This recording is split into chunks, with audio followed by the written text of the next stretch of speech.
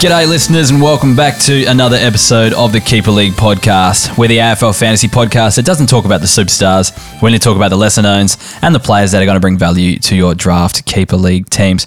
My name's Hef and Kays is with me back in the studio. How you going, Kays? I'm good, mate. I had to bring my Glen 20, spray it all down because you're obviously high risk in this little studio here. Well, that's what I did to you after you came out of quarantine. I had to spray you down with some Glen 20. It's good stuff, Glen 20. It smells nice. There's a lady at work who just obsessively sprays it everywhere. Like deodorant. Yeah, every morning she'll just do a sweep of the place in Glen 20 like it's going to cure COVID or something. But maybe that's what's in the injections. Who knows? But anyway, let's not talk about injections. Get your injections, people. That's the message at the moment. It's just Glen 20 and 5G chips. Yeah, that's all we need. Or maybe avoid the 5G chips. I don't really know what the go is with all that, but I'm not a conspiracy theorist like you, Case. But anyway, I'm out of ISO and it's good. It's nice. It wasn't as bad as I thought it would be. You gave me a bit of advice. You gave me a few tips and stuff, but I don't know. I got through it. It's definitely better being I've never been more excited to be at work on a Monday. It's weird, isn't it? Especially after being inside for 2 weeks. It's fine. It was fine. Got through it and had a good time with the fam. Did lots of cooking and now I'm out. And for now, we'll see what happens. So what was your big dish? What did Jamie Oliver produce through lockdown? What I do? The first week I actually did his fried chicken. So the full buttermilk fried chicken, soak it in brine, soak it in buttermilk, crumb, fry, all that sort of stuff. So that was pretty good. I actually learned how to set it. It's pierogi. It's the Polish, thing with the potatoes and pasta and stuff like that. Yep. So that was good. Made some of that. Made a few of his pasta dishes out of the Italian book. No, nothing too special, but it's pretty nice things there. That can be saying. I love cooking. Chef Hef. Yeah, Chef Hef. Yep, correct. It's got a nice little ring to it. I do like cooking. But, speaking of cookings and things heating up, we had a game against each other, which we probably didn't give enough light on the socials. I didn't actually realise it was happening until it already started. Well, it was kind of like a dead rubber. Because nothing could really change. No one could go up, no one could go down, and would end up playing each other the following week in the finals. So we had a match on the weekend. I won. By 93 points. By 93 points. You did have Jack Steele, captain, who scored 163, was it? 162, yes. 162, and you still couldn't get over the line. So that's it's like Brodie Grundy had 129, and you just happen to have Callum Mills at 152. So you know what's actually... And Dane Zorga at 132. So, you pulled a few decent scores out. Jack Steele's 162, and then who else turned up for me? James Warple... Yeah, Jai Simpkin and Matt Kennedy. I've been meaning to have a go at you about James Warple. So a few weeks ago, you told me he's barely even on field. He's your bench midfielder. I had a look at your midfield. It is trash, and even the guys on the reserves are no good. So how is James trash? Warple? I think you were playing James Rowbottom over him at the time, and that was the thing. Now James Rowbottom sucks, and he's firmly one of your better midfielders. You got Hopper out now. I'm Hopper out now. He's going to be one of your finals mainstays. James Warple. I'm not coming into this game with a hell of a lot of confidence unless Jack Steele can possibly pull out 162. But I had a lot of passengers last week. It's probably more likely for Jack Steele to pull out 160 than it is for Brodie Grundy to pull out 130 these days at the moment. It's true. So, anyway, sorry, go on. But, I don't know. I've just got a bit of a ragtag bunch. I'm going to have to rely on Bally Scott or someone to score me some points this week. Probably shouldn't have traded away all those good players for peanuts. But funny you say that. Okay, go on. Here we go, justifying it again. So, at the moment, Cornelio's out. Yeah. So is Matt Flynn, who you traded him for. Yeah. So that's Eden Stevens. Clark's out. Lipinski can't get a game. Eden Stevens. It's just Howe v Whitfield. So I think every person in the world would rather have Whitfield than Howe. And you traded Whitfield away. What did he have last week? Whitfield had 80 on a really down week. So I've won. No, you have not. So the haters are going to hate Whitfield for Howe. Let's put it out there to the listeners. Doesn't matter. See who they prefer. But anyway, when you're a premiership winner, Hef, you can do whatever you want. Speaking of surveying, you can sack the coach. Speaking of surveying our listeners, we've actually got our 2021 survey up on our website now. So it got emailed out today. I'll probably spam you a bit more with it over the next few weeks. I apologise. Just we need to get probably about 100 people doing it to get an actual gauge of where we're at and some of the things we need to do. So if you see the link on your socials or see the email, please take 10 minutes to do the to do the survey, because we actually rely on it to kind of make improvements to our podcast, know where to, direct time, invest time, all that sort of stuff, invest money, all that sort of stuff as well. So, and also there's another good reason to do it, because you can win some prizes if you do it. So I've actually written down here golf membership here, Kays. But I don't think that's meant to be a gold membership, so you can win a gold membership unless Kays is willing to fork out a fine Mount Osman membership membership to one of our lucky listeners. Not yet. Not yet? Okay. No, not yet. So a gold membership, you could win a gold membership, a Keeper League t-shirt or a 4-pack of Remedy Kombucha if you do do the survey for us. So, if you could, that'd be amazing. So then we can get a bit of a gauge on where we're at and, what we need to do for next year. So please help us out with that. 4-pack of Remedy Kombucha is something you could win, but we're also drinking some Remedy Kombucha right now. And we are. If you don't win the competition, you can always get 20% off Remedy Kombucha on our website. Kaz is trying to awkwardly open his Remedy Kombucha because he forgot his mic clip tonight, and so he actually has to hold his microphone like a pleb. But I wanted the sound effect for the secret sound. Yeah, well, you kind of got it in the end, holding your microphone between your knees as you opened up your Remedy Kombucha. But look, if you want to get some of this Remedy Kombucha, head to remedydrinks.com/au/shop and use the coupon KEEPER20. Get yourself 20% off Remedy Kombucha and free shipping as well. So, if you want to get involved in that, definitely do that. And also another sponsor, Zambreros. They're looking after our listeners at the moment by giving away 2 vouchers, one for you and a mate each week. So, Kays, this week's winner is Jordan from Kidman Park in SA. Just down the road. Yeah, it's not too far from here. Kidman Park. It's a fine suburb of Adelaide. Out west. West is best, as they say. It is. It's fact. I'm kind of more northwest. You're kind of northwest as well. Mm-hmm. But in the Port Adelaide Council, we are. Are you Port Adelaide Council? No, I'm Charles Sturt. Oh, you are. I'm in Port Adelaide. Anyway, Port Adelaide Enfield represent. But anyway, Jordan from Kidman Park, congratulations on winning the 2 burrito vouchers from Zambrero. If you want to get involved, head to our website, keeperleaguepod.com.au/Zambrero and sign up to win.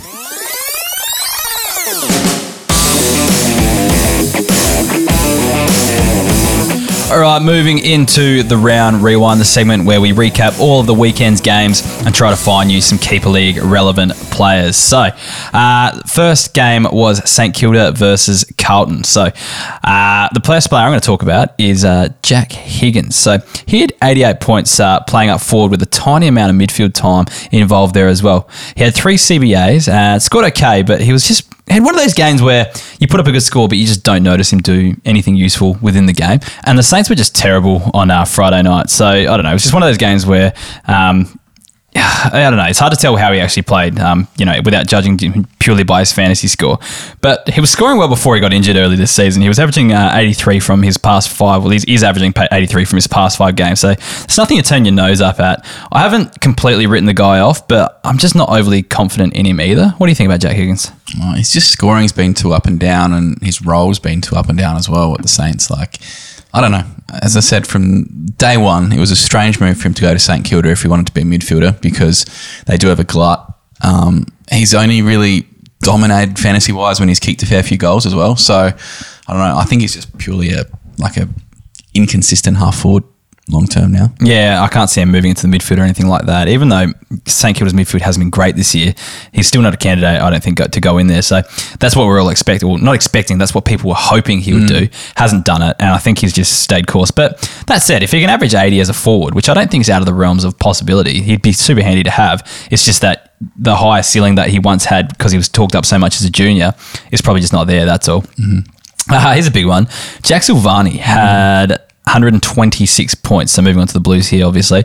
So I said last week this is probably going to be a one-off. Like he played a bit of backup ruck time, but I was thinking, it's not going to happen long term. But then with De Koning, he went down early with a pectoral injury and he became the number 1 ruck. So he got dominated in the hit-outs, but he just kind of played as an extra midfielder. And, with Pitney done for the season, Casbolt's a couple of weeks away, it says on the injury list, but they might just not risk him anyway because, what's the point? So he could actually be the number 1 ruck for the rest of the season. Actually, no, I did read today that De Koning is actually cleared of any injury. So he could come straight back in, De Koning could. So it might be short-lived. But that said, he played as the backup ruck last week and scored, I think, 100 as well. Close. Yep. Yeah, so he still could potentially do it. I just don't know how long-term, do they just play De Koning and then use Silvani as a backup? Do they play him and Pitnet? So De Koning and Pitnet in the future? Do they use Casbolt as their backup ruck? It's really hard to tell. So I wouldn't bank on it being big for a long, period of time. But I reckon for the run home, and he could actually win you a couple of finals if he's on the waiver wires or you've got him stashed away in your bench. He could actually go on a bit of a run here for the last few weeks and score some fantasy points. So it's going to be interesting.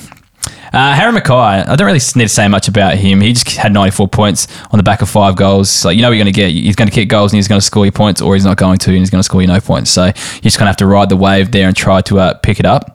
Paddy Dow had 87 points, and this was a real good performance from him. So not a huge score or anything like that, but he actually played a great game. So I know his disposal efficiency was only 63%, but he does a lot of in-under type stuff around the stoppage and that, which isn't always, the most silky smooth work from him. But he was actually quite composed around the ground. So like he set up 2 of the first goals by hitting up targets. So I think Carlton are a better side with him in it when he's playing like this. So he's still up forward a little bit too. So he's that tiny chance of keeping DPP next season if he keeps that kind of roll up for next season. I wouldn't bank on it, but I'd probably say it's probably like a 50-50 at the moment. Maybe 60-40, 60% midfield, 40% DPP. But if he does play a bit more up the forward in the last few rounds like he did on this match, he might go okay. So, I don't know, with Paddy Dow, I still have faith in him. What do you think about Paddy Dow? I know you don't think much.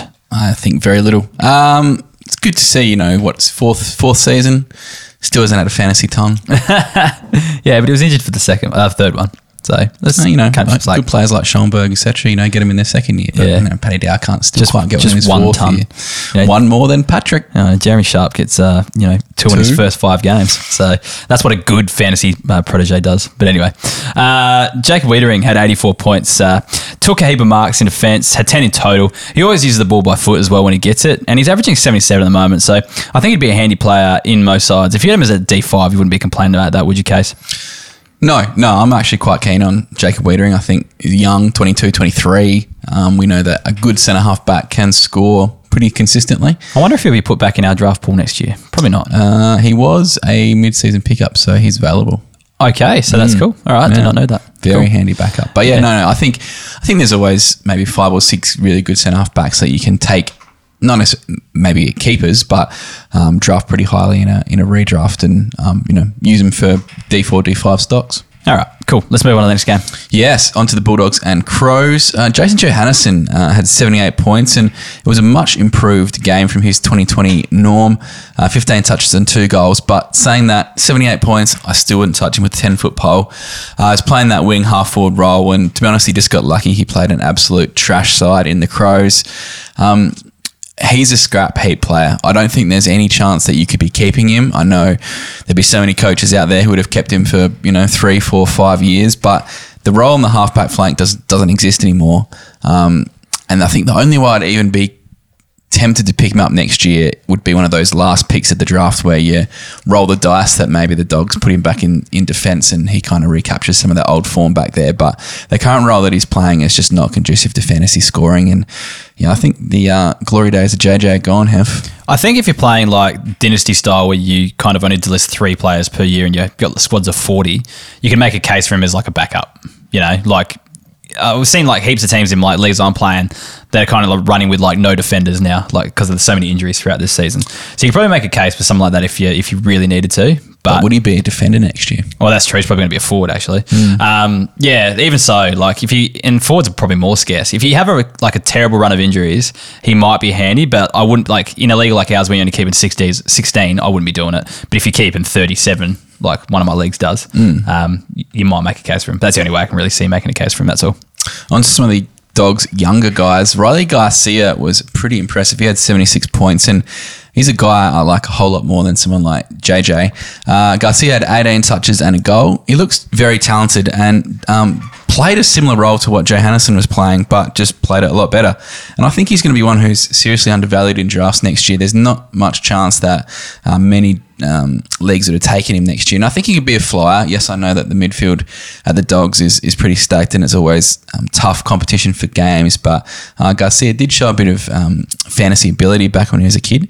More so than this guy, Cody Waitman, who had 73. And there's been a hell of a lot of hype around this kid lately. And I think people just need to relax a bit. He's not going to be the rising star. Everyone's saying that. He's just a solid small forward in a good side. Almost shades of Squizzy Taylor years ago where, yes, a small forward can be flashy at times and take a good grab and kick a couple goals. But to be honest, for me, he's a bit of a dime a dozen. Yes, he does some good tough tackling kind of things, but he's not a rising star. Are you saying that in 5 years' time he won't be getting a game like Lewis Taylor? I don't know if he'll go quite on that same career projection, hopefully. But look, I just don't have super high hopes. And he was never really a midfielder in juniors either. Looking back on his stats, someone like Garcia was outscoring him by 20 points a game. So I think he's going to be penciled in as that, small forward, which is a good role for his career, but I don't think it's going to be a fantastic fantasy role. So I think just pump the brakes on someone like Waitman. And Jamarra Ugle-Hagan, he had 67 points and he was pretty solid again, kicked 2 snags and had 9 touches. Took a couple really nice marks too. So I think he's definitely tracking to be a stash and someone who will probably show his best, I think, 2023. I think next year, another grace year period and see what he can do from then on in. I agree. Onto the Crows. Look, tough game for them, but Tom Doedee definitely deserves a mention. He had 76 points and he's genuinely an elite defender. The Crows probably would have lost by 10 more goals if they were Doodless. He had 20 touches and 7 marks. I know he's only averaging low 60s, but I have no doubt that average can grow. And he's definitely a guy I could make a case for to be a keeper, especially one of your last picks as a pretty consistent batsman. Really, he hasn't had a lot of luck injury-wise. Obviously, he did his knee a couple of years ago and kind of had a bit of an interrupted season this year. And I think, and he's back fit and firing. If the Crows can add an extra key defender, allow him to kind of float and intercept, which he does beautifully, I think he can be a very, very good fantasy defender. Jury's still out for me. I just don't see him doing anything more than he's doing now. That's all. So Wiedering or Doedee? Wiedering. Okay. Wiedering always use the ball by foot. Better in the contested one-on-ones just. So probably take a few more marks. Tough. Yeah. St. Clair represent, Tommy, don't worry. But Tom Lynch. Yeah, you're just saying that because he's your neighbour, that's why. 75 points from Tom Lynch. He's definitely played himself into another contract. Had 18 touches and a goal. Look, the Crows always look heaps better and more assured when the ball's in his hands. He's up to 80% ownership now, which has grown a shit ton since about a month ago. And he could be one that some coaches don't hold based on his age. I think he's 30, 31. But if you, think your squad's around the mark next year, I think he's one you could definitely pick up early in a draft next year because he's super consistent. Potentially doesn't have as big a ceiling as he once did, but his floor is always pretty solid. And next year, if floor is anything like what we're seeing this year, if you can back in a guy to have 75 most weeks, I think that's a big win. Yeah, it's going to be interesting to see where he ends up next year. I don't think the Crows are super keen to hold on to him if they can get anything of value for him. And he might offer something for a premiership contender somewhere or a team that's, vying to make the top 4 or something like that. So, I don't know. I just don't know how's his body? I guess he's played the last few weeks, but he's probably one injury away from calling it quits, I reckon. So, yeah, we'll see how it goes. Big call, Holly. Yeah, that's what I do, mate. Just make good calls. North Melbourne versus Geelong. So Luke Davies-Uniacke, he had 91 points and just did his usual grunt work in the midfield. Was forward a bit too and he kicked a goal. He's just super consistent at that kind of 70 points to 90 points each week kind of range. Mm-hmm. Just doesn't, I keep saying this week after week and I sound like a broken record here, just doesn't have the ceiling, I feel, to just go big each week. But he's one of those players that I like to have as your last midfielder on field. If you can get your team to a point where he's your worst midfielder, then you're doing okay, I reckon. Mm-hmm. So I don't mind LDU for that kind of factor. Curtis Taylor is a player who's grown on me each week. So I spoke about him last week, getting plenty of wing time on the wing, and he had 81 points this week and actually looped him on in our game, I think it was, Case, because I put him on the forward line because I could have I had a raft of forwarders I could actually choose from, but he was the one I thought might go okay playing on the wing, and I think it was just kind of the way the game was played, and I'll talk about that a bit more when I talk about a few more players, but he still gets a bit of a run up forward, and I'm not sure if there's actually some sort of rotation with Stevenson that's going on there. I'm not kind of sure how it all works out. You watch the Roos closely and it's McDonald and Dumont quite frequently on there, and then they just kind of then have Stevenson and Taylor on there a bit too. So it's a bit interesting to see how they actually roll through, but they're definitely the secondary ones. But he could be handy pick up next year if he just can play this role a bit more consistently if he's up on that wing. I don't mind him as an option, especially if he keeps forward status. Bailey Scott had 77 points, and he's been handy on his half-forward flank for the last few weeks. He had 81 points last week, and the thing I've noticed with him, though, he goes big early, because I think he was on 50 at half-time here, and I think he was on 30 or so in the first quarter last week as well. But he just goes missing. So, but the thing is, the signs are there that he can actually score. He just needs to get that consistency going. I don't know whether it's fitness or whether it's just confidence. I don't know what it is, or whether it's just role or North Melbourne just kind of being in the game early because they're having a real crack to kind of just keep afloat, and then they kind of fizzle out afterwards once they're screwed. I don't know. But yeah, Bailey Scott's just someone who showed he can score in patches. He just needs to kind of go on with it consistently. So I am a big fan of him, though. I've liked him for a long time. It's the first year I haven't owned him in our home league, but I've got him in every other league, I think. So Zach Guthrie had 128 points. Moving on to Geelong here now. This guy wasn't even supposed to play and he scored 128 points. He just ended up best on ground, essentially. Crazy. So he was just marking everything across halfbacks. He had 30 marks and just his intercept possessions, I noticed, like he was just... And it was one of those games where it was just played between the arcs. It was just like Roos would have the ball on their defensive 50 and they'd kick it to a Geelong player on their defensive 50 and then vice versa, Geelong would kick it back and it just kept going back because the score was like 60-40. So it was pretty gross. I'm not sure if it was windy down there or what the go was, but yeah, just neither team just really got a run on and it just got pinged back and forth all day. And he just cleaned up there, just racked up marks. There's little intercept sessions, those wayward kicks he just get on top of. Yeah, I'm not sure he'll do it again, but he definitely has my attention going next week because he should hold his spot after that performance. So I'm going to be watching him again with interest, that's for sure. Jed Buse had 105 and it was kind of like Zach Guthrie that is, like the way they just ping-ponged back, he was in defence as well. So just a lot of opportunities to score points there. So it was his third score over 70 from 19 games this season. So Jed Buse just isn't a fantasy scorer. So don't be looking at him on the back of that score. Just thought I'd tip the cap there. Let's have a look. Mark Blitzar. So he had 85 points. He was mainly in defence, but he did a bit of a backup ruck job too. I think he had 4 centre bounce tendencies and a little bit around the ground too when the ball was in defence.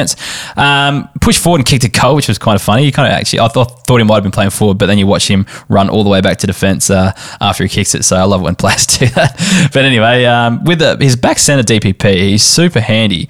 And he's a player that I love because I own him in one league. I just love having him as my loophole option because he's not my 5 best defenders. He's not in my 7 best mids, but I'd love just being able to float in between the two and bring him on somewhere because he generally, every time he gets an 80, or most of the times he goes about the 80 mark, especially when he was rucking earlier. It was huge. So that was nice to see. But yeah, if he gets a ruck DPP next year, I think he's going to be a really good pickup. I just don't know if he's going to play it out now that Stanley has the number 1 ruck at the moment. He might not play it out too much. But if he was to continue with what he was doing earlier, God, that would have been good. But anyway, let's move on to Collingwood versus West Coast. So Will Hoskin-Elliott playing on a wing like he usually does, I guess. But this is what he can do when Collingwood just get on top of sides. So as a forward, I reckon he's pretty handy to own. So he's averaging 74 this season, and I think you'd take that in this year where forwards are hard to come by. So I don't mind the way he's gone about it. But on the other wing at the moment is John Noble, and he just keeps getting it done. So he had 102 points, and his shift to the wing has just been awesome this season. I don't know whether it was just a Robert Harvey thing when he took over, because I think he was doing it a little bit before he got there, but it's really kind of excelled since Harvey's been there. He's averaging 95 from his last 3, so that's pretty handy. And if he can somehow keep back status for next season, he could be one of the premium defenders, or keeper league premium defenders, not classic style where there's only 7 of them. He could be in like the top 20, quite easily, which I'd guess you'd class as a premium. If he's on the first page of Ultimate Footy, you're doing okay. Where do you reckon he'll keep it though?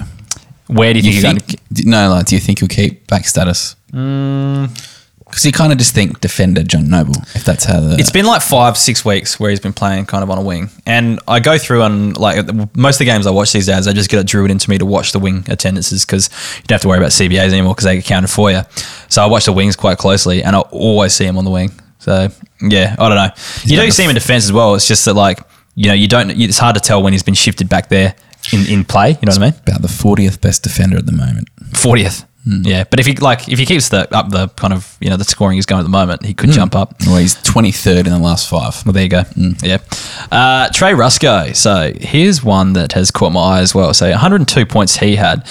Just really found a home in Collingwood's defence. So he was listed as a forward. Or listed as a forward. He's a forward as a junior, I'm pretty sure as well. But he was awesome this week. 19 kicks, 3 handballs off a halfback. Just a great ratio for fantasy scoring.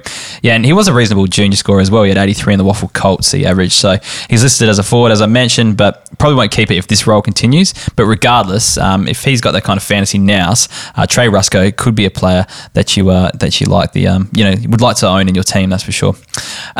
Jamie Elliott had 86 points. It's just the usual for him. Kicked 2 goals in the midfield for a tiny bit as well. I think he had a couple of CBAs. But if Collingwood were better, he would be a better scorer. Like he was pretty goal dependent. The midfield time the little midfield time he gets these days, he used to get a lot more when they weren't using to go in there so much. Yeah. But the little midfield time he gets just doesn't actually affect his scoring. It's more about the goal scoring for him. So he needs to do that more and just doesn't do it. But Trent Bianco had had 84 points, and he started in defence and then had a stint up forward as well, I think, in the second quarter. And he kicked 2 goals while he was up there. And he should have been 3, actually. He played on the siren, and they didn't count it. He's a real solid outside type, though, and just going to be a future gun. Another one who was a good fantasy scorer as a junior as well. And I'm more than happy to have a piece of Bianco, Rusco, or Henry going forward. Oh, absolutely. Throw Poulter in there as well. And just purely because, Collingwood are going to be in a bit of a rebuild for the next few years, those guys are going to get a lot of opportunity. Yep.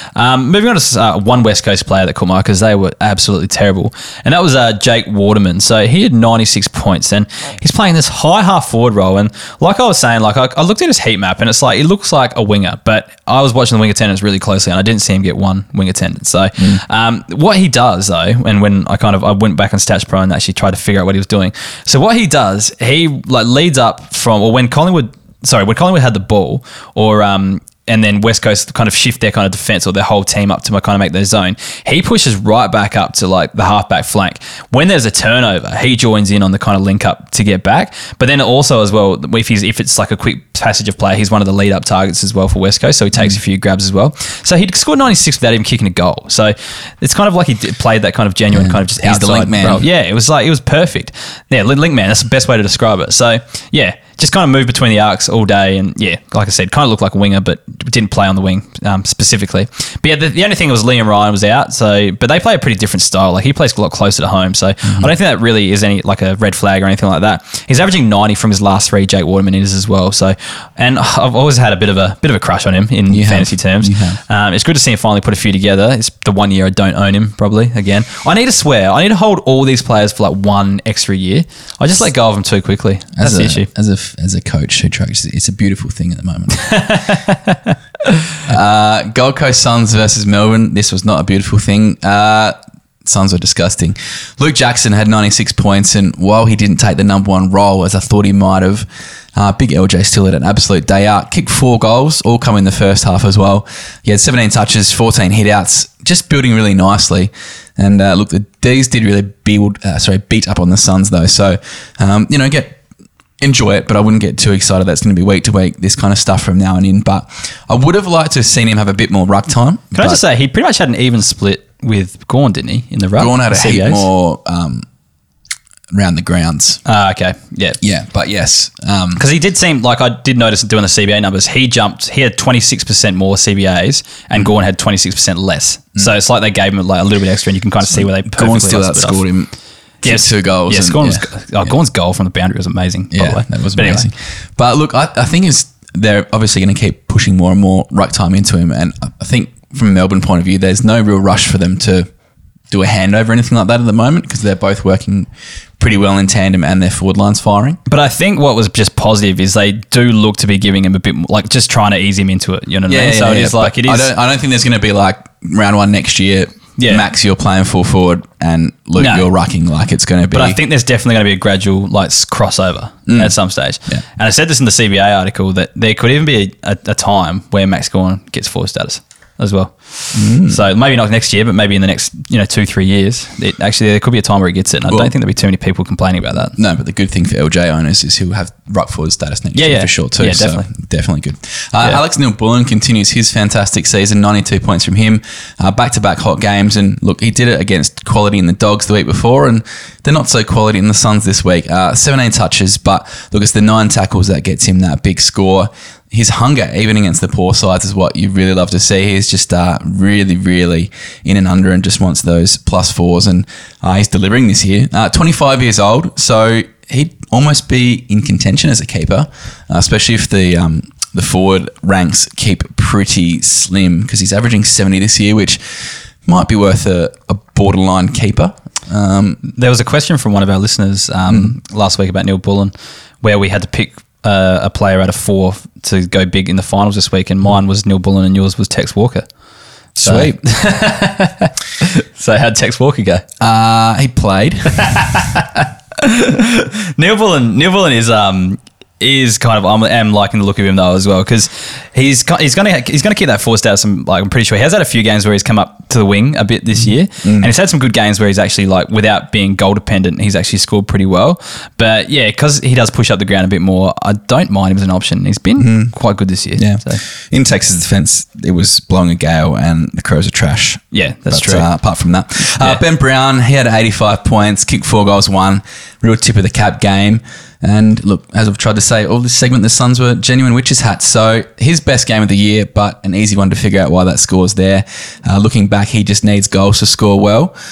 If you want to think about streaming him, they've got the Eagles, the Crows, and the Cats. So it's a pretty tough run home, although the Eagles are a bit on the shitty side at the moment. But look, he could be a handy player for you next week against the Crows as a genuine streamer option there. So just keep him around the mark of your side. Tommy McDonald had 83. He started on fire, then was subbed out at 3/4 time with a stiff back. Looked more precautionary, but they are saying he might be 50-50 to get up this week against the Eagles. But he was on fire before that. 15 touches, 5 tackles, and kicked 1 goal too. I just love the way he's moving this season. And for me, he's in my side. And he's definitely making a case to be a keeper because, career best Tom McDonald a few years ago was genuinely a keeper, a fantastic forward option. And he's doing some good stuff this year, Tommy McDonald. What's his average at the moment? Good question. I can get up in a second. But the thing is, like, I don't think he's going as big as I think he is. But every time I play you, because you've got him in both, he's averaging 76. Yeah. So I'm under this, like, in my head, he's averaging like 85 because I only like really take notice of him when I'm playing you because you have him in, like, we played each other. We're going to play each other 4 times in one league and 2 times in another league. So we played each other 6 times across 2 leagues this year. And you've got him in both those teams. And every time I play you, he's going 80 plus at least. And it's just so frustrating. I think the first time he turned up, like the first time we played. He does seem to be a kind of a matchup-y kind of player. Yeah. But what's he sitting? He's sitting, because obviously forwards, he's the 27th best forward this year. Yeah. Yeah, because I thought it was a lot higher than that, especially with the way he started. I think he was like at the start of the year, he was like top 10. Yeah. But he's around the mark. I think he's still young enough to make a case. Yeah. Look, there was heaps of other demons who scored 70-odd, but I think they're just scoring bumps because of the Gold Coast side who they put out and were disgusting. But look, for the Suns side, Charlie Ballard had 85 points and he was down there a lot. There's no doubt about it as a Suns defender, but he had 18 touches and 10 marks. Just takes a lot of marks each week. That's what it seems to be. Doesn't add a heap more touches. Some guys will have 5 marks and 20 touches. He kind of relies on a lot of his stats coming from, possessions after the mark. But he's 22 years old and developing key back. So I think he's one you could look at as a depth pickup next year if you do need some back cover. And lastly, Jai Farah. He had 68 points and was an intriguing one. He was playing down back all day, had 19 touches and didn't look too bad down there, looked a bit of a natural. So with all the injury issues that the Suns had, with guys like Ellis and Markov, they obviously deployed him back there to ride with speed and drive, and he did that pretty well.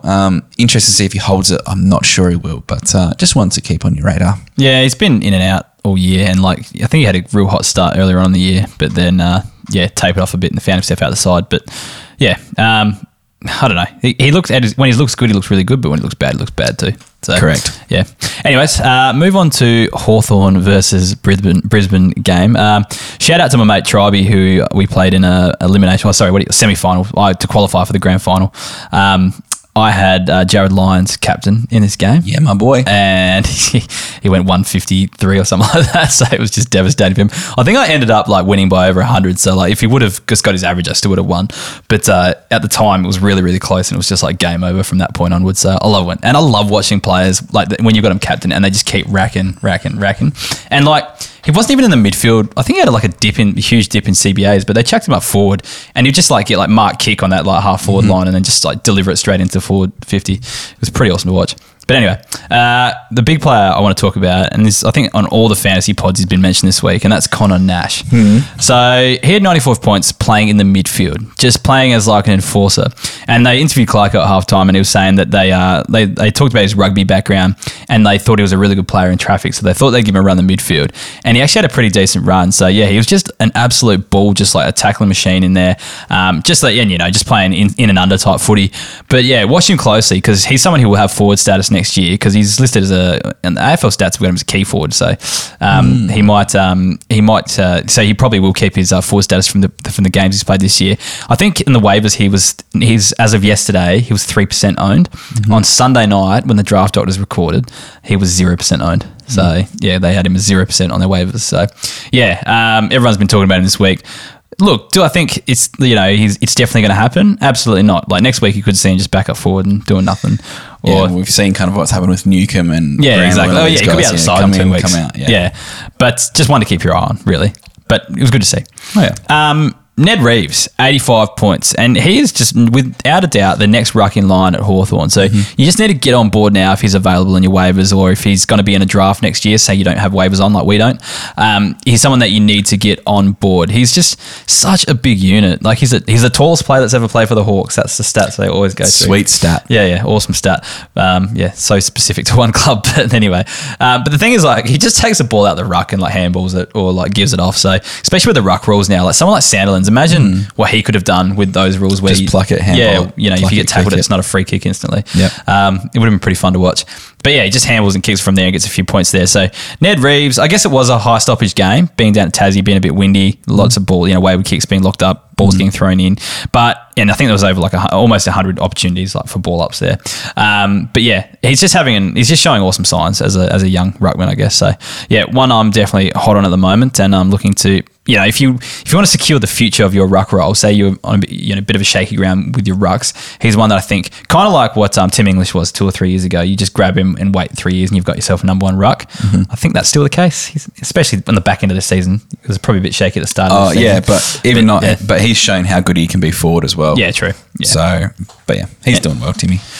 Mitch Lewis had 72 points. He was just impressive, like just taking some really good grabs all over the place. I think he got injured at one stage, but he might have come back on. But he just showed he could have what it takes just to be one of those decent key forwards, those 70 to 75 averaging key forwards. If he plays like that each week, he could go right. And Dan McStay had 97 points, and he kicked 4 goals, and he's just had a bump since Hipwood got injured. Had 70 odd last week, but he's only had 70. He's only had 90 points like one other time this season. So he's not someone you expect every week. And long term, like Hipwood's going to be back. So he's not like someone you pick up now in your keep league and you're going to have a good forward for long term. If you're picking him up now, you're only going to have him for the next few weeks, really, in the start of next year, obviously. But there's no guarantees with that. We need some stopgaps for finals. That's true. And there's a few out there at the moment. So he's one you could think about if you really need a forward. But just long term, I don't really rate him. Oscar McInerney had 94 points on the back of 46 hitouts. So I think, I can't specifically remember what Reeves had, but I think it was in the 30s. And then Oscar McInerney had 46. And then there's like Ben McAvoy had a few in there as well. So there was a lot of hitouts, a lot of opportunities to score them. But yeah, was on top of McAvoy when he was in there, and he kind of got on top of the inexperienced Reeves in just the hitouts, in a hitout sense, but probably some of the around the ground stuff. Reeves was quite good as well. But yeah, it just had back-to-back good scores. And I think he's definitely a fieldable option in keeper leagues, especially if you're looking for a ruck. It's not the sexiest name, but quite often you don't need the sexiest name. Like I've run, in redraft leagues, I've won flags with, I used to just draft Reece Stanley with my last pick every year, and I just used to play him. And you don't really, you can make it up elsewhere if you draft correctly. So you don't need the sexiest ruck in your team to win a flag. You just need a field one that can get a 90 every now and then, especially on grand final day, and you're good. Anyway, let's move on to your boys. The Bombers had it was a great game, but just a bit of a heartbreaking loss for you, K's. Heartbreaking, absolutely heartbreaking, but a very good game. And I enjoy watching Sydney play this year too. They're good fun to watch. So absolutely. A lot of the big guns shone this game, but we've got to talk about our guy, Justin McInerney, 101 points, 28 touches at 82%. He was just looking amazing. And look, watching the game, I was like, he's in the centre bounces a few times. He had 21 CBAs. Yeah, second half, he played in defence whole first half. Second half, he had, I think, 11, 10 in the third quarter, 11 in the last quarter, something like that. So crazy. But it was one of those things you just don't expect. You're like, all right, Horsey just put him in midfield now. Yeah. And he just killed it. Yeah. It was great. But look, the run and dash that he's providing from that half-back line is sensational. And the Swans play this chip it around kind of style, especially in the back line, but then, the run and gun through the middle. So they set it up. McInerney is one of the guys. Obviously, we've seen Blakey get a bit of ball as well. So, yes, I think if they continue playing well and they continue the game style, I think it's fantastic to have a look at him. And he's only 58% owned, so he's going to be a lock to have defensive status next year. Yeah, well, it depends if he plays midfield from now on. Because he's probably played. He's probably only played 5 or probably about 7 games on the halfback flank. You'd be stiff. I've been talking him up for 8-9 weeks. Obviously, should have got it, and they're listening to you. Obviously, Horse will listen. He'll put him back just for the last. Well, he hasn't got it in either of the formats, so not in fantasy or keeper league, in ultimate footy. I'd be shocked if he didn't get it next year. But like, there's been limited opportunities to actually change it now, especially in ultimate footy, and fantasy didn't do it last time. Yeah, and then it depends. I reckon if he continues for the next for 3 weeks, it's a lock. If he plays midfield for the next 3 weeks, it becomes a bit contentious. Surely he's not. I don't think he is, because this is the other point I was going to bring up. So this year we saw Chad Warner basically playing the exact same role. He got injured, I guess, the shin, but he played for 4 weeks with it and putting up crap scores because Rowbottom was moving back in there. And so then Warner came back out. Then we saw George Hewitt move in and kind of kick Rowbottom out. But Hewitt was playing he had heaps of CBAs on the weekend as well. Yeah, I know. But then, McInerney comes in as well. So it's just so hard to tell who plays in that Sydney midfield. Especially because we got Parker and then Kennedy as well. Florent scored bugger all on the weekend. Florent, every time I looked, Florent was on the bench, so I wasn't sure it was going, because I had him in one of my leagues because I was so down on midfielders just through injury.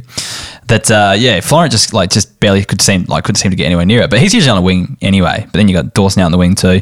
I don't know. It's just hard to tell who runs through them. And Golden, I don't know. So he's out on the wing as well. There's just so many that could run through there. It's They're just getting so bulldogsy midfield. Yeah, they really are. And it's just hard to tell who's going to get it. But I also think there's a part of it is just Horse trying players as well, because they're not supposed to be this good right now. No, they're not. Like, they're meant to be rebuilding. So it's a testament to that footy club, really. But I think as well, there's an element where he's just trying a few different players in a few different roles, and at the moment it's just paying off. But I think they'll probably want to push for top 4 now that they're only a game and percentage behind Port Adelaide.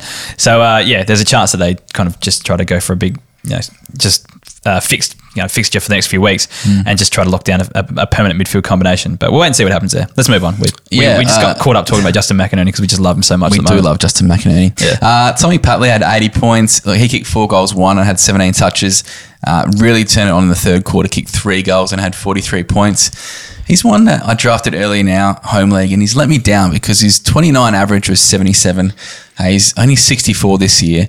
Although he has kind of started to heat up the last 4 games. He's averaging 77 in the last month, just 76, 73, 79, 80. He's just slowly getting his way into my calculations coming into finals because, these are the decisions you make. Do you go with a guy who could go 40 or 100, or do you go a guy who is at the moment going to almost guarantee you get a 75? So he'll be around my starting 22 this week, but most likely be a bench emergency. But look, he's in some good form. He's kicking goals, which is important. And if he can keep that pressure up, and I think if Sydney keep playing well, he's one you could look at fielding this week. One of those players that just looks way better than his fantasy score. Yes, correct. Yeah. You're like, why are you only on 12 points? You've had like a game-changing moment here, and you look like the best player on ground, but you're on 25 points. Dane Rampy's been excellent too. 75 points from him on the weekend. He's averaging 72 this year and 76.7 in his last 5 now. He had 20 touches and 7 marks, and that's almost become a stock standard game for him lately. They've got the Saints, North, and Gold Coast coming up. So I reckon there's a big chance that he's just going to keep pumping out some good scores because the Saints have been pretty average, North are average, and so are the Suns. So when it gets down that Swans backline, they're going to have plenty of time to kick it around, chip it around. So I think he could definitely have another 75 coming out this week. And look, he's obviously not a keeper, but just one of those guys who's a great example of players to draft for your side when you're in the window. Like, he's in my side at the moment, and it's just good to know that you've got someone who you can lean on and what you're going to get from him. Yes, it might not be the most high rewarding kind of score with that mid-70s, kind of like a Papley, but they're the guys who just help build your team. Always worth owning a keeper. Especially because you're going to get someone like him late because he's not sexy, he's not old, but you know what you're going to get week in, week out. It's kind of like the way you drafted this year, like someone like me is just trying to go after all the young players like in a proper rebuild where you're trying to have a tilt at the flag. So players like Rampy are just going to drop all the way down because everyone's trying to, people that are trying to draft for the future are just trying to draft all the young sexy names, and you just pick these stock standard players that if you're pushing for a flag, they're just going to get you 70 each week, and they're going to hold you in better stead, say someone like me who's fielding Archie Perkins each week, who's getting me 40s and less. That's what happens. You know what I mean? And for the Bombers, Sam Draper had 67 points, and I suppose this year's been pretty fantasy disappointing for him. He's only averaging 57. But on the weekend, he had 11 touches and 23 hitouts. But as a Don supporter, I think he's building beautifully. Look, he's just so athletic, and they talk about it all the time, but he wins his fair share of hitouts for a youngster. He's only 22. He's still pretty raw. Only really had 2 years properly, playing AFL footy after injury. So just keep the faith. I think, yes, he could get a bit worried, but I think he's got the fantasy kind of look to him in his game style. So keep fat and, stick with him. Keep fat, stick fat. Keep Stick with him. fat. I think you mixed up a few words there. That's all right. Don't worry about it. Just keep butchering the English language, guys. That's all right. It's all good. But on to Freo, Richmond. Wow, what another crazy game. I would not have picked the Dockers to win, I don't think. I tipped them. Over Dockers there. at home. Yeah, I know. Over Richmond, there. you just don't know what Richmond you get. But for the Tigers, Sydney Stack had 99 points. And remember when he was basically the hottest keeper league draft commodity, Hef? Yeah, a couple of years ago he went first round now draft, didn't he? Yeah. Oh, sorry, early second. I reckon very Got close, but then he just absolutely went into obscurity. He had 25 touches and 10 marks on Sunday, and he's coming off 3 50s in his last 3 games prior, but looks to have found a nice little spot across halfback there, because he struggled when they've put him on the wing over the last couple of years, but in my mind, he's a genuine halfback flanker, and with who they got North, GWS and the Hawks coming up, I reckon he could be worth a little play if you are looking for someone to just kind of come in as a centre forward. So 17% owned. I think his best is good enough, and we've seen it a couple of years ago. Like, he can score, he can rack it up. It's just whether you have the trust in him. So if you can loophole him, maybe have a look at it, but if not, maybe just leave it. You got to remember he's probably only getting a game because of how injury depleted Richmond are as well. But I'm not talking really long term. I'm talking as a forward option this year. I know, like, you've got Langford out, you've got Heppel out, you've got Hopper out, you've got Viney out. There's some guys who are out, big names who are out this week. Yeah, okay. Yeah. So it's just someone who potentially you could bring in as a streamer option, I think. Yeah, this year. fair enough. Dan Rioli had 69, just continuing his nice roll across the halfback flank with 20 touches. And Light Stack, I think he's actually suited back there. The big question is, does he stay back there next year, or is he even at Tigerland next year? I think that's the other big question. There's been talk of him being traded for like a couple of years now, so it could actually come to fruition this year. But maybe it's a bit of an audition for another club, just playing, take Dan Rioli. He can play out forward. He can play down back. Yeah. Take him. I don't know. But look, he's 27% owned. Not one you can recommend, but I think I'd be interested to just draft him late next year just to see what happens. I think there's something there, especially with that halfback role. I've got him in. He was a Steak Knives in one of my trades. So I traded. I got Dangerfield and I got Rioli for Golden and James Jordan. But it's actually turned out that I've actually had to use him because I've had Paddy Ryder with an Achilles and I had another forward out. So I'm actually down to like my last forward. I've actually had to use him the last couple of weeks. I didn't actually use him last week, but used him the week before. And I think he got a 70 odd as well, which I'd take. Solid the last few weeks. Yeah, I'd take a 70 from like my very last forward that I could possibly field. I'll take that. So yeah, no, and it was at that point where, because we do in that league, we only do the 3 list changes. Yep. I don't know whether he was one of them that I was actually going to use, because I like all my young players so much that I don't want to delist any, and I'm kind of in a flag window. Like, I could set myself up for the next few years if I keep some older players. And he's one of those players where I had backed on just delisting him at the end of the year and freeing up a spot. But now it's like, do I do it or do I keep him? It's really hard to think about. So he's one I'm going to be looking at in the off season, and I'm in an hour and over, that's for sure. Jack Graham had 58 points and another very disappointing display from him. 18 touches. There'd be a lot of coaches who would just be crazy thinking of that. They've kept him or drafted him early, because he's been very disappointing, and there's no way in the world that you can hold him next year in a reasonable, 12, 16 kind of keeper league, because if he can't score now, like, he's had weeks without Cochin, he's had weeks without Martin, he's had weeks without Prestia. Yes, Prestia came back in on the weekend, but, there's midfield and wing spots there for the taking, and there's scoring there because we've seen him do it, but it's just not happening for him this year. So he's on the nose for me as a fantasy commodity. He was your boy earlier on this year. He was. Well, last year, actually. Yeah, he's gone. Yeah. Thank God I delisted him. That would have been a heft move if I kept him. Hayden Young had 72 points, and this kid is just class. Got the Rising Star nod, 23 touches, went at 91.3% disposal efficiency.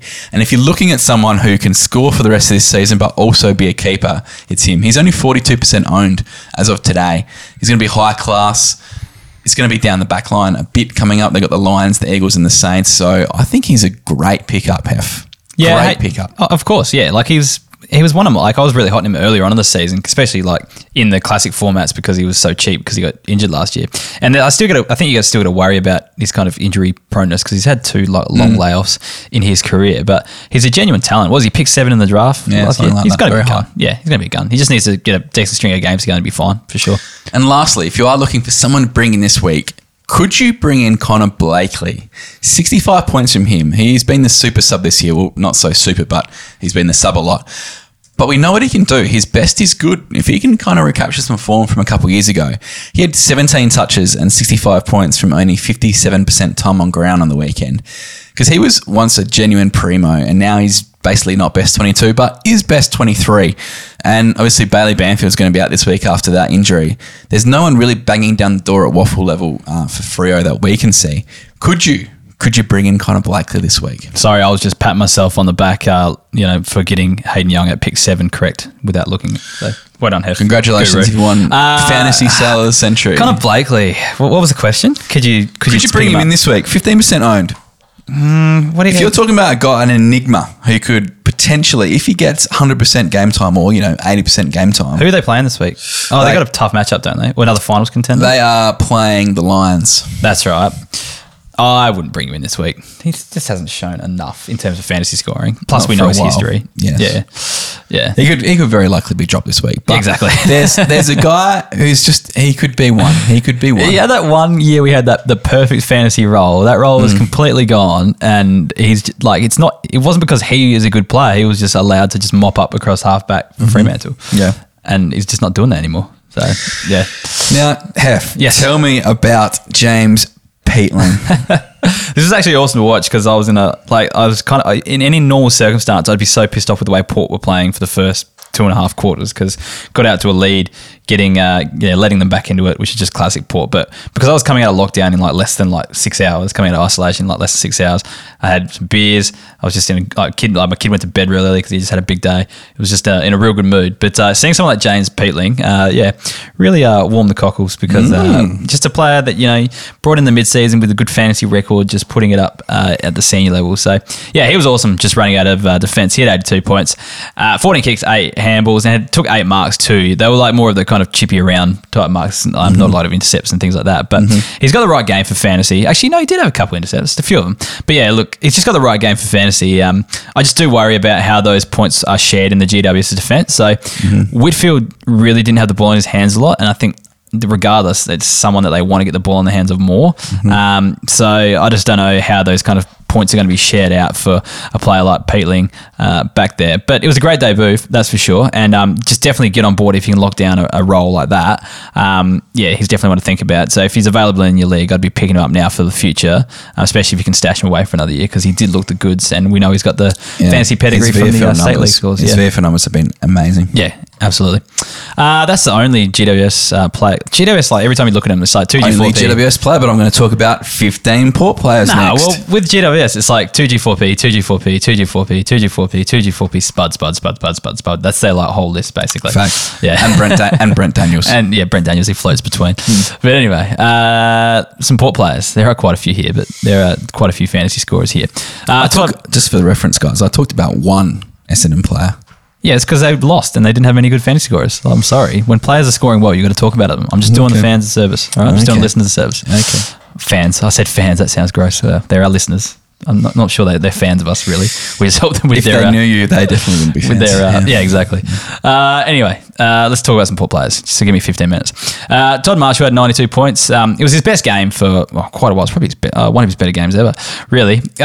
He was working up the ground from the centre-half forward position, playing the true centre-half forward role, and took 9 marks to kick the goal too, but he'll go missing when Port aren't on top like they were in this game. So he's not really a fantasy type, so he's not one I'd really look at, but you've got to tip the cap for 92 points. Now, Willem Drew, Kays, I need to ask you, do we have to 2G4P him? Because you're happy enough with the way he's scoring. He's averaging 76 and he's got no ceiling, but he's just so consistent. He's a player, another one of those players I'd love to have as my last midfield player. If you've got him, you've got a good team. If he's your last midfielder, you've got a good team. I don't know. Do we have to 2G4P him? Because we're just gonna keep talking about him getting 80 each week or 75, 75 to 85 each week. Okay, we're coming to the real business end of the season, right? Yeah. So if you've got him in your team at the moment, you're either very happy because you're probably playing finals, right? Yeah. Are you keeping him though? Not in the 6. Oh, in the 16. In 16, are you going to keep him? Because this is the He would bloke, make my side. This is the bloke who would give you nightmares. Well, he'd get you 70 each week minimum, and he'd Yeah. get you 90 every few weeks. But are you wasting your last keeper on that? Well, in our league where we play utilities, it's he's probably a pretty good player to put there. Very cool. In my side, he'd probably make the cut. He's not on my side, but if he was, he'd Is he probably going make to the cut. play that same role at Port for the rest of his career? I think so. Yeah. So Like, Rocky's dead. Rocky's not coming back. Yeah. Who Rocky else is in Rocky, I think Rocky's out of contract, and he doesn't actually have one in front of him at the moment. Which is kind of sad. Poor Rock Pig. Yeah, it'd be great if he goes somewhere else just to finish off and get a few more tons for us, but I don't know if he's going to. Yeah, he'd scrape into mine. Probably not yours, though. I don't know.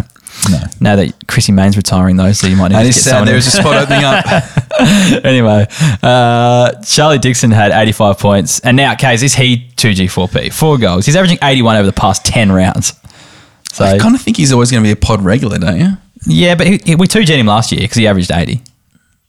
Well, Sure, we can leave Charlie alone for the rest of the year. yeah, well, we're just He going can to keep tinker on his cars. We're just going to keep talking about how good we've been for talking him up 10 rounds ago and to bring him in. So I'm What's wrong with talking up yourself? No, but you just don't need to keep doing it. Like, I don't know. Everyone knows now. That's part of the 2G4P thing. It's just like, are we just going to keep repeating ourselves each week, or just 2G to get rid of him? You know, Riley Bonner had 85 points, and he's always looked like a fantasy type running off that halfback flank. But he's averaging 81 from his last 3, and he's putting together a good end to the season. And looking at his role, looking at his fixture going forward, he's got Crows, Carlton, and the Western Bulldogs to finish off the season. So even though Western Bulldogs are a tough opponent, it's still not hard to score fantasy points against them, just with the style of play. So he could be a cheeky little pickup if you need a defender. He could go all right over the last few weeks. Miles Bergman had 74 points. He floats between defence and wing, but more defence this week. He looks like a fantasy type as well. He's having a good season. So I think owners would be pretty keen to try to stash him away for the next couple of years because he looks like he could be a fantasy type. And last but not least, I want to talk about Peter Laddam's case. So he had 74 points this week, kicked 3 goals, but he's actually winning a few hitouts now, although he was up against Tom Green at one stage, so you can't really count those ones. But I think he's going to keep forward status next year. He looks like he's in the best 22 at the moment, playing the kind of almost third tall option, really, and then going to the ruck. He may be a keeper for many people, depending on other forward options next year. So on Adelaide Radio, they were talking about Robbie Gray comes back in, maybe not this week, next week. You got to drop one. Who are you dropping? At a Port's forward line. Yeah, it's hard. Is it Laddams? Is it Marshall? Is it the big fish, Georgiades? No, it's not Georgiades. I reckon it's either Marshall or Laddams. Depends what you So need. is he best 22 then? I reckon he is. Are you going to keep a guy who may or may not be best 22? Oh, he's definitely on the verge. But when he plays, he scores so well. That's the thing. He's someone that you pick up in the draft reasonably early because the ruck status is valuable, and when he does play, he scores pretty damn well. And if he's got forward status, geez, that's He's like a ruck Braden Fiorini. kind of, except nowhere near as good a scorer. But yeah, I don't know. I think I'd rather play him over Marshall at this point in time, just because of the ruck thing. So then we don't have to move Charlie Dixon from the forward line, which is kind of what I would do. But that said, Todd Marshall does play his role quite well, even though a lot of people shit on Todd And you Marshall. think Ken has an easy job? Ken has a tough job. Yeah, I think most AFL coaches do. Why are you so harsh on him? Why do you always want him I think sacked? David Teague has a tough job. He's just trying. They've all got a tough job. David Teague's list manager hasn't helped him out. I can guarantee you that. They've all got a tough job, mate. It's not easy, but some just do it better than others. Some take that tough job and do it well. We'll have to wait and see. Anyway, that's the round rewind. We're talking shit now. Memberships. So if you appreciate the work we do and we bring you the podcast each week, please consider becoming a member. In return, you'll get access to all of our bonus resources. And if you sign up now, you'll have them for basically all of next season as well, because your membership lasts a year from the date of purchase. So that means in the off season, you're going to get all the draftee numbers ahead of time, really. Yeah. You'll get all of our bonus podcasts, all that sort of stuff, the breakout tracker to kind of do your research with over the long layoff in the preseason, and all the State League fantasy scores to kind of see who was performing well in the VFL, Sample and Waffle, who might be kind of ready to break into the senior side next year and score some fantasy points. So if you are not a member, please consider joining up, and you'll get all those for next season as well. So head to keeperleaguepod.com.au and click on the membership button, or there's a link in the description as well to sign up as a member too, so you can check that out there if you're keen to sign up. We have had another couple of members sign up this week, so Sick. not Thank gold you. members though, but thank you for the people, the silver members that have signed up. But we read out our gold members on the podcast each week. And I've counted up. If we do 10 for the rest of the season, we'll get through with one episode to spare. That's if no one else joins up. No one else joins up to go. We get one episode to spare, and that'll give us time to kind of give a shout out, like, have we missed anyone? They can get back in contact with us because it's quite. Well, I think we missed only one last year, so I wasn't too complaints to Hollywood Hef. Yeah, exactly. Oh, sometimes you just kind of skip one on the line or something. You accidentally cut and paste the wrong one. So anyway, Kay's read out the 10 gold members this week. A big thank you to Dave McGill, Ollie Charles, Lincoln Smith, Chris Williams, Mark Barber, Lindsay Blair, Big Orse, Andrew Simmons, Sam Button, and Adam Davies.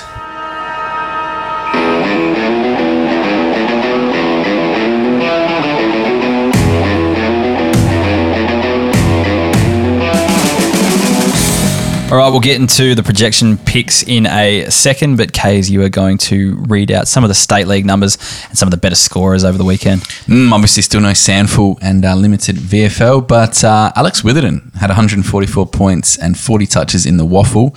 Your boy Hef, Lockie Fogarty, 131 points. Get him back in, although after that performance, I don't think he's going to be coming back into Carlton's side. Will be tough. Another one who scored well, Riley West, kicked 3 snags and 134 points. Jared Brander would have to be pushing around to spot 2. He had 34 touches and 131 points. Patrick Naish from the Tigers, 129 points from him.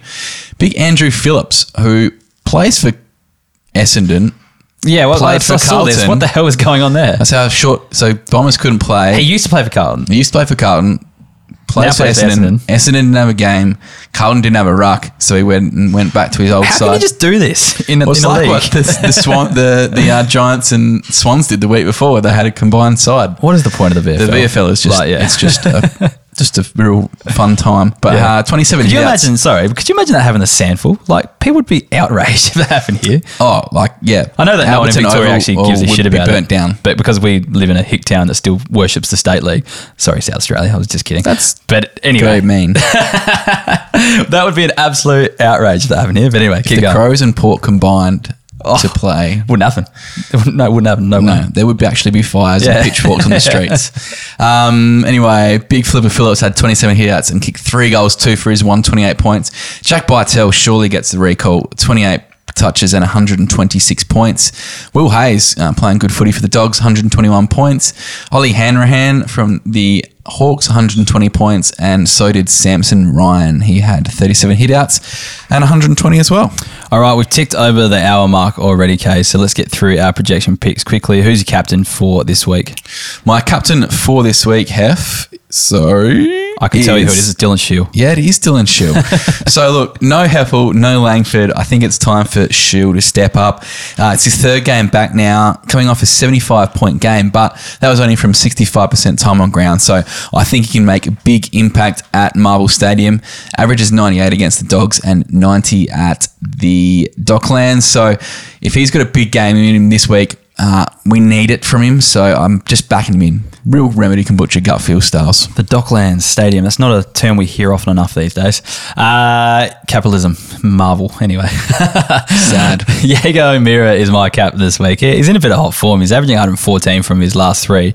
That was probably helped by 146 last week. But he does average 100 versus Collingwood, which I thought was high considering injury background and stuff. Actually, probably makes more sense because he probably missed a lot of games in the early days as a junior where he's going to be scoring 60s and 70s and stuff. But anyway, it's being played in Tassie, I think that if that's still the case. I actually have no idea what goes on with the venues at the moment. At this point in time. Good. He averages 94 there anyway, so I reckon he backs it up this week and puts up another big score. Who's your loophole, case? My loophole this week is Charlie Curnow. Your boy. Yes. Now, we saw the D's dominate the Suns last week in the tall forward ranks, and there's just no reason why Charlie can't do it this week. And he's been a very, very good player, and I think the Suns can play him into some form. They've actually been his bunny team over his career. The last 3 games he's played against the Suns, he's scored 95, 82 and 108. I'm sorry, but the Suns are everyone's bunny team. True. The best thing is it's the 2nd game in the round. He's a forward. He could easily punch out an 80 plus, which would just be an absolute lock come finals time for sure.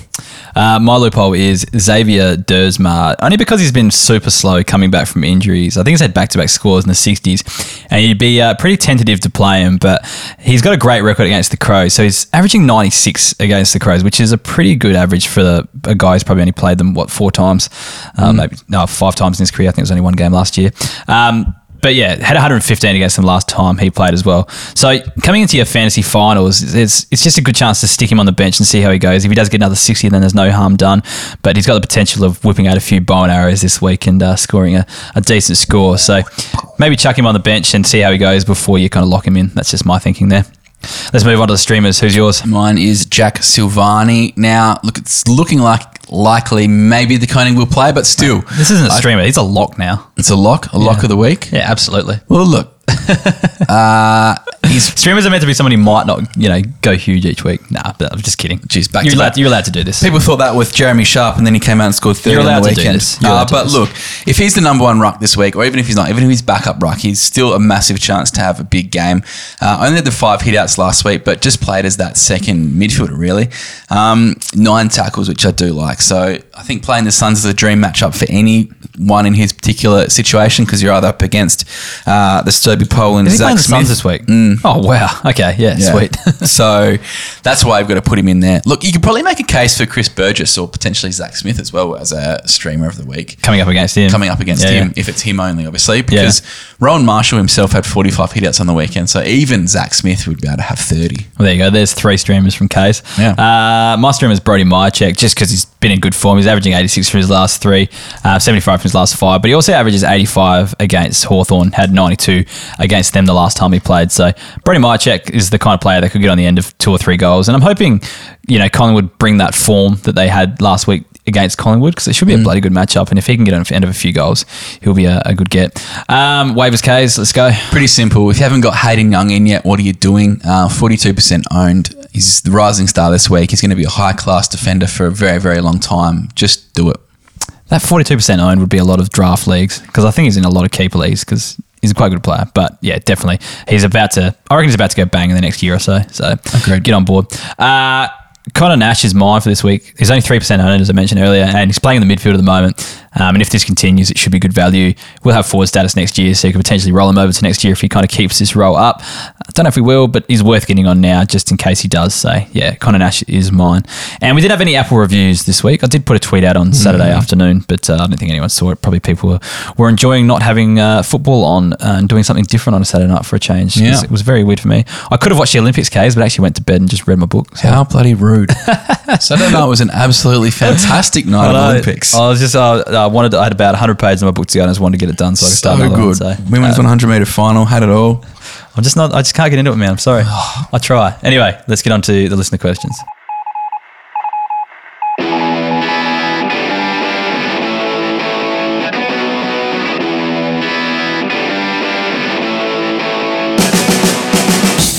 All right, moving on to listener questions. Kays, what's the first one of the week? It's from @Maddie Geared. Hey guys, what do you do with Burden at the end of the season? He's had a big last month, 2 tons and 70 points to halftime in round 17. And he's only 24 years old, but is he worth keeping over a Rivers/Isaac Quainer type? He also has Luke Ryan, Jarman Impey, Jack Scrimshaw, Sicily, and Dawson in his side. So what would you do with Ryan Burton, Hef? It depends on how many he keeps each year. I'm not sure if he mentioned that in the question. I don't think he... There's 8 teams in there. 8 teams, though. Yeah, okay. But yeah, still, they could keep 40 each, who knows? They could have 40 squads and keep heaps. But I think he's worth keeping over Quainer for sure, because I just don't see a huge ceiling for Quainer. I think he's going to be a bit more of a defensive type. I can see Rivers developing into a lot more than what he is now, but we're seeing Burton having his first kind of injury-free run in a long time. So there's been multiple games where he's been subbed out and then plays the next week. So he has injury-affected score. And if you're not watching closely, you just go, oh, Burton had a shit score. But he's actually just gone missing from halfway through the third quarter type thing. So while he hasn't missed too many games, he's had just injury-affected scores here and there. So, I don't know, Burton is a super talent. And if he can remain fit, we saw what he did in his, I think it was his second season at Hawthorn, but his first full season of playing where he wasn't just awesome in fantasy for a youngster. One of those types that you can bring in classic and play him the whole year kind of thing. Yep. So, yeah. if it depends on his body, but I think, and it depends where your team's at too and how many you keep. I think if you're contending in the next 2 or 3 years, or next year at least, keep Burton, I reckon. But if you're rebuilding and thinking more long term, like there's no doubt you're going to have seasons where you miss Burton for a long period of time, and then Rivers is going to develop into something decent, and you're going to be kicking yourself for having him. So it depends. If you want short term success, I'd go Burton. Long term, go Rivers. Because I can see Rivers breaking out the next season or two as well. Next question.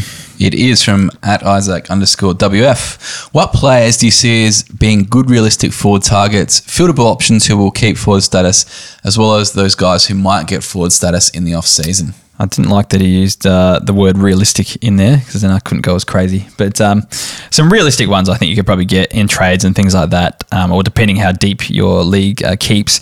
I think Connor Rosie is someone who could go bang in the next season or so, who's not scoring as well. So you might be able to package him up to get something good, although a lot of owners out there are probably going to know his potential, that's for sure. I think Alex Neil-Bullen's probably a good target, actually. I could see him moving up, playing a bit more on the wing or something like that, and actually averaging like an 80 at some stage.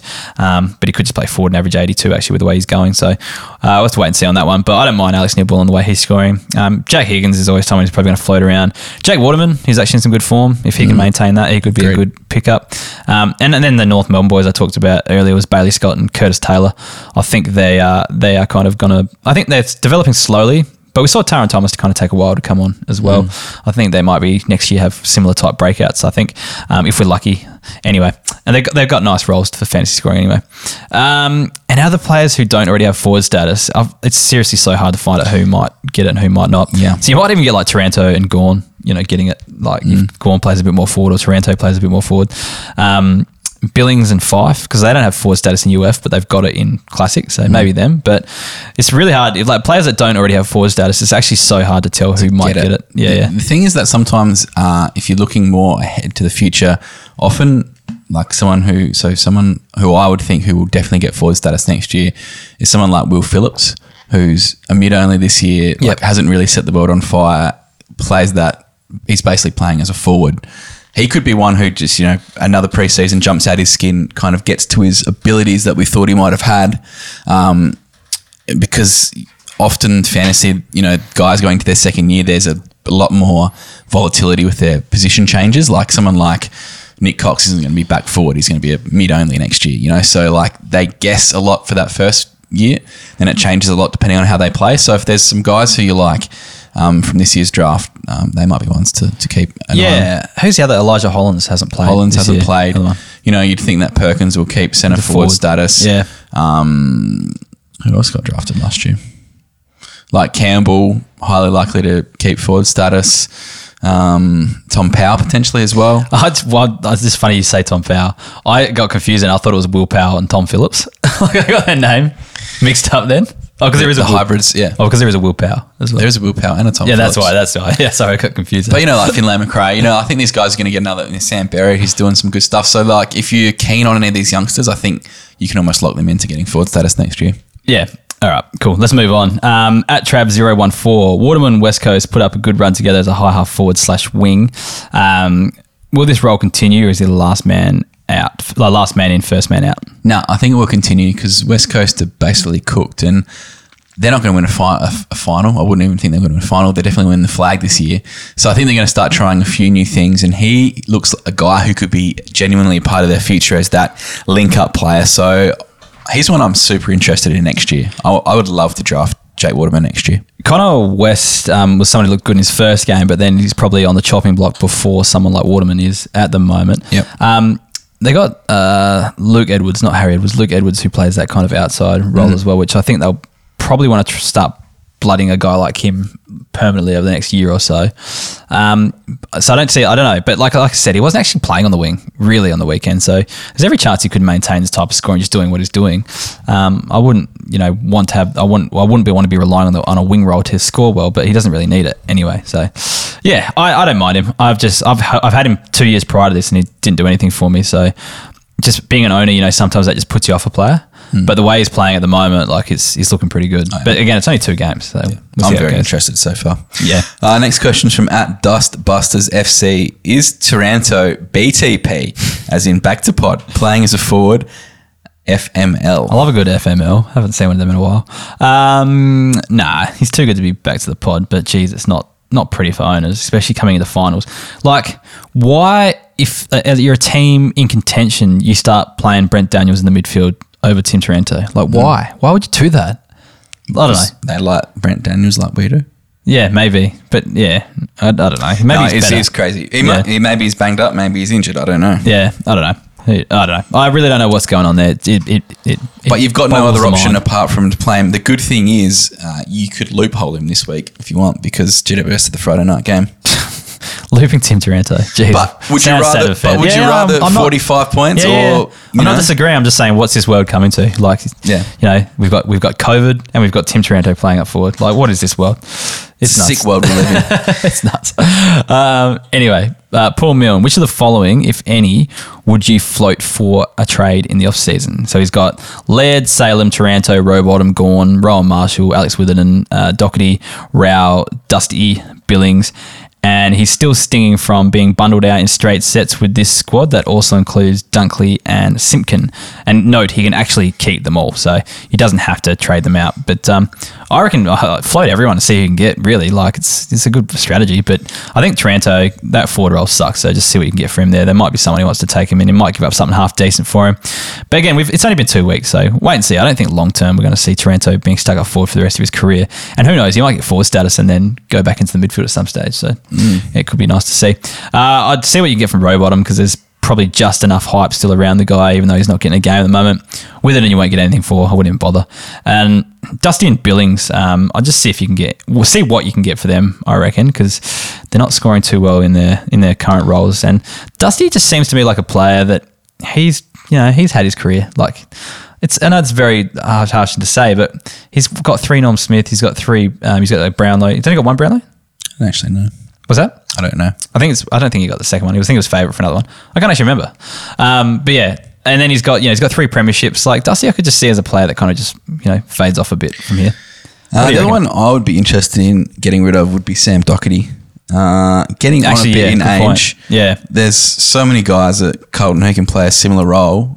His body's been a bit unkind late this year. I just think that you could probably trade him in highly for someone and maybe get someone a little bit younger or with a bit more upside. Yeah, Dusty's only won the 1 Brownlow. Yeah, fair enough. I think with 3 Norm Smiths, he would have got another one. But I guess it's only 1 game you got to play well for a Norm Smith. But that's correct. Yeah. I don't know. I used to be like real good with Brownlows. I used to be able to like recite them back to like the 80s. Now I can't even think of who won last year's. No, Lockie Neal. But yeah, still. Anyway, watching too much fantasy, I think that's the issue. Just pushes old stuff out of your brain. What's the next one here? Oh, okay. Dave Simpson is asking, is Rowbottom a genuine keeper? Asking for a friend. For your friend. Look, it depends on your squad size. I have him in the Podcasters League and I will be holding, but we keep 20, so it's a bit bigger. This was his 3rd year, so it should have been the breakout year. I'm happy to give him 1 more. Purely because he was injured early in the season and potentially just hasn't really recovered properly from that. So a big pre-season, and I think he can come in back into that fold and be very handy. So I would keep the faith. All right, next question comes from Gage Smith. So, is Constable worth a stash? He's also asking for a friend. So, there must be a few shy friends out there that don't really want to ask these tough questions. But luckily, they've got good mates out there that are willing to jump in and ask them for You them. need guys like Gage asking on behalf of you, just so you don't cop it. Good bloke. If he moves clubs, I'd stash. If he's still stuck at Geelong or playing VFL permanently, I would delist. Yeah, I've got him in one of my leagues too. I think that one is like a dynasty, so I can keep a lot. But again, I've got to find 3 to list, so he's getting close to that mark, but I think I still make a case to keep him. Joshua Little is asking, have made finals. Who do you think's the safer option to play over Mark Blitzarves or Ben McAvoy?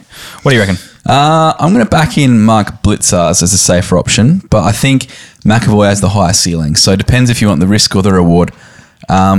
I don't think McAvoy has the highest ceiling now with Reason aside, because he seems to be playing that defensive role a fair bit and just pinch hitting in the ruck.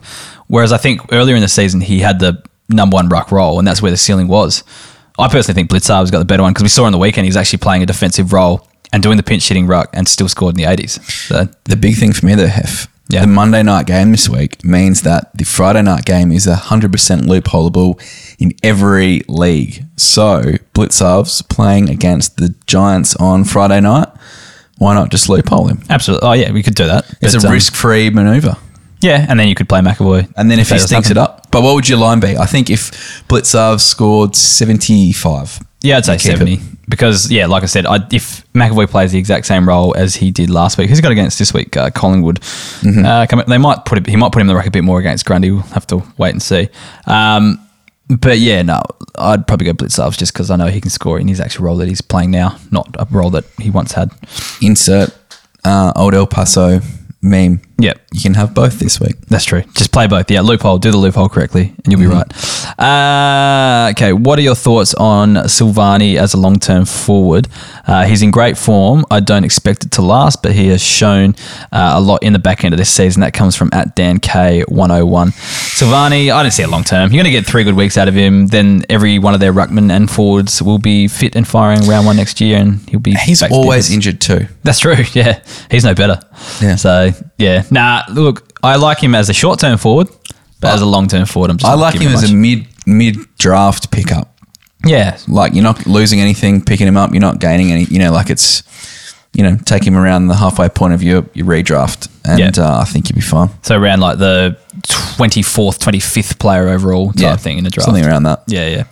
Cool. @Tom Oates is asking any players worth considering stashing from next year who have been injured this year, thinking Patton, Buderick, etc.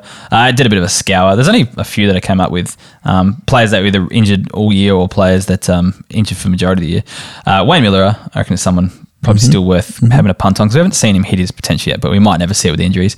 Cam Rayner is definitely one because we thought he was going to have a big breakout year this year before he did his ACL just in the practice game prior to round 1, which sucked. Will Day's been out for a lot of the year, but I think people are smart enough to know that he's good and they're going to keep him. Jack Gunston, I reckon, is someone who's still got a bit of potential.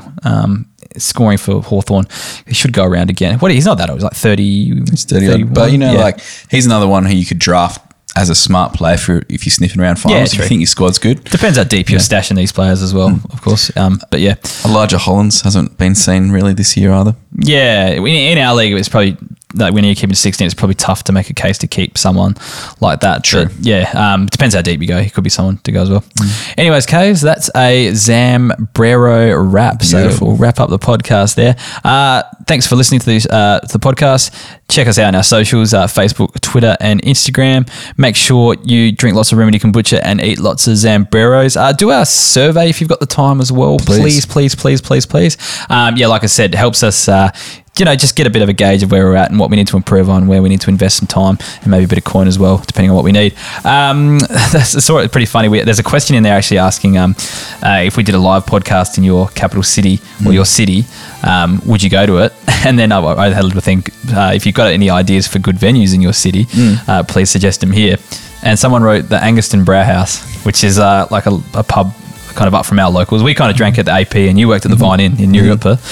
And this guy suggested a pub in kind of like a rival town. Yep. But I used to frequent the Brauhaus a fair bit on their poker nights. So it's not a bad little establishment. So I just thought it was pretty funny. Yeah. The Brouhaha. I don't know if this, I've never seen this name before, but I don't know if this person knows us or knows who we are or knows we're from the Barossa at all. But it's pretty funny, I thought, to see something like that pop up in the survey. I'd get around the Brauhaus for sure. Yeah, I don't know if we get too many to a live podcast there. We'll have to wait and see. Anyways, we'll quit rambling about hometown pubs unless you really want to tweet us about your favourite hometown pub. Maybe it's got a good story and some character would be nice to hear about. I don't know. I don't mind. Love to. I love country pubs. I'd love to do a regional tour. Absolutely, that'd be sweet actually. I just don't know how many listeners we'd get, but it doesn't really matter. We can just still put the podcast out. I'm sure people still can just record do snippets each night. Just have like a best of the regional tour pod. The issue would probably just getting like the punters just to shut up while we're trying to record. I reckon that'd be the hardest part. But anyway, fact. Yeah. Anyways, we'll quit talking shit now, and we'll talk to you next week. See ya.